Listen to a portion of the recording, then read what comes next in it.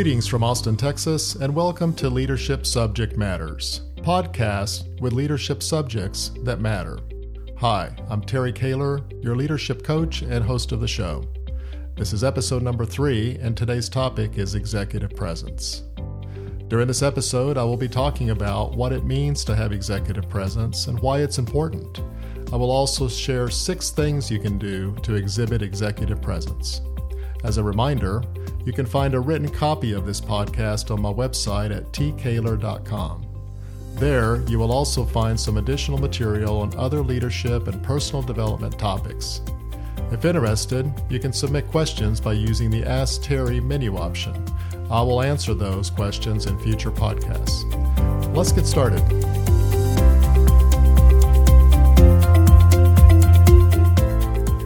I recently came across an excellent article which included a survey on executive presence. The target audience for the survey were high-level executives. It was commissioned by Sally Williamson and Associates, a firm out of Atlanta that does personal development. The objective of this body of work was to gauge the importance of executive presence in the workplace. The results of the survey support my belief about this topic. They found that 89% of high-level executives believe that developing executive presence helps people get ahead. 78% of them say that lack of executive presence will hold people back. Surprisingly, 98% of the executives who were surveyed also admitted that their own skills were not innate. It's really no surprise then that many corporate learning and development organizations focus on developing executive presence for their up-and-coming leaders. Throughout my career, I have found that individuals that exhibit executive presence have a significantly higher promotion rate, while those that don't stay behind. In fact, I recall various promotion discussions where executive presence was called out as the main reason why someone did not get a promotion. Developing executive presence transforms managers into respected leaders. Executive presence is the number one developmental request I get when I coach leaders. If you Google executive presence, you'll find a bunch of different definitions. To my knowledge, there's no standard definition. I've spent quite a bit of time defining the skills that define executive presence, and I've developed a comprehensive guide for my clients. Following is a list of 6 skills and behaviors that are needed to develop this valuable competency. Number 1, listen better. Listening is a critical component of executive presence. Communication is a two-way street. Few people have issues with the outbound part of the exchange, while others struggle with the inbound flow. Some people want to dominate the room and showcase what they know before anyone else can steal their idea or thought. When they can't find the opportunity to insert their idea, they most often interrupt and say, "That's what I was going to say." Listening to others' opinions before speaking our mind can bring incredible benefits. Speaking last allows us to process what is said, and it provides us the ability to craft insightful statements. Have you ever wondered why people with executive presence say the most insightful things? Well, now you know. Number 2, emotional control. Poise is valued by the people we work with. Calmness creates a sense of trust and comfort among the team. Controlling our emotions allows the rational part of the brain to think through critical situations and process the information logically. Emotional control also helps us with the decision-making process. Rational decisions most often lead to better outcomes. For further development in this area, you might consider reading Emotional Intelligence 2.0. You can find a short write-up in my book recommendations section.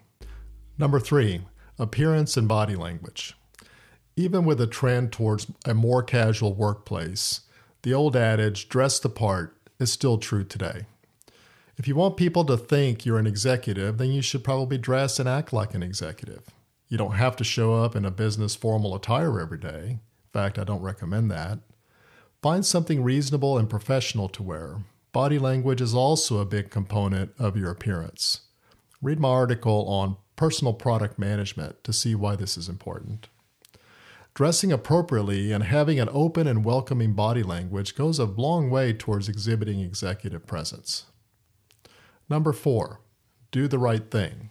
Successful executives represent the company first, then their function, then themselves. During meetings, Try to focus on the topic and identify the impact on the company's financials, the customer, and the employees. In addition, evaluate how the competition will react.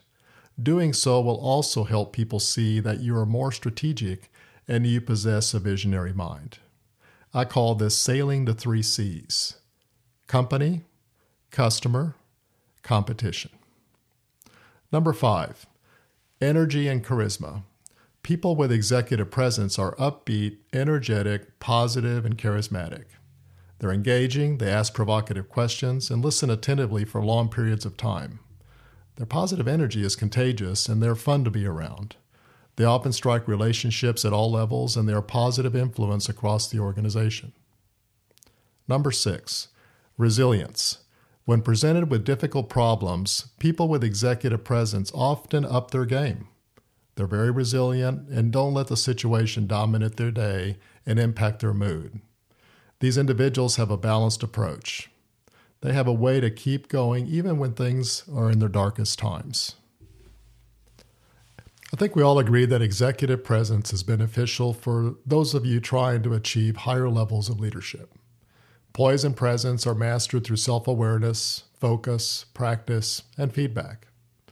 Listening better, controlling your emotions, minding your appearance, doing the right thing, having positive energy, and being resilient will show others around you that you can lead through all kinds of challenges. I hope this podcast has been useful and that you will find a way to integrate this into your daily work and into your personal development. Now it's time for questions. As a reminder, you can submit questions through my website. Simply go to tkaler.com and choose Ask Terry from the menu bar. Now let's get to some of the questions on this topic. Question number 1. How do I know if I have executive presence or not? Well, the best way to find out whether or not you have executive presence is to get feedback from those you work with. Ask some of the people you work with to provide you feedback on these 6 behaviors that I mentioned earlier. Find out how well you listen, how much emotion you show when things are not going your way, including your body language, and whether or not you put the company first on your agenda. Ask them to be candid and to provide you with examples of when they saw the behavior and the associated outcome, both positive and negative. Also, for recommendations on how to avoid the behavior going forward. Getting feedback is the only way to really know whether or not you possess this critical skill. As a side note, you can listen to my recent podcast on feedback for more information on how to properly receive, process, and use feedback. Question number 2. I've been told that I'm not going to be promoted until I can show more executive presence. How long will it take me to develop it? Changing perception takes a very long time. Think about how long it took you to change your view on a product or a service that was defective. Or to change your opinion of a person that you work with. It takes a long time. Changing perception of you will require time, diligence, and discipline. I've seen people who are serious about changing their behaviors make this change in 6 to 9 months. Sustainable change can take 1 or 2 years. There's no better time to start than today. Question number 3. I've always believed that executive presence comes more natural to extroverts. I'm an introvert. Does this mean I can never have executive presence? Well, I don't agree that executive presence comes more natural to extroverts. There are parts of extroversion that may lend themselves more to executive presence, things like charisma or things like talking in public. Introverts have a lot of great skills as well. Introverts, for example, tend to talk less, reflect more, they're more stoic. The trick is to develop the whole package. It's not just about being engaging and charismatic. Many famous senior executives and politicians have introverted tendencies. Just Google that and find out. Remember that you can ask questions by visiting my website at tkaler.com. Look for the Ask Terry option off the main menu. I'll be happy to answer any question you ask in an upcoming episode.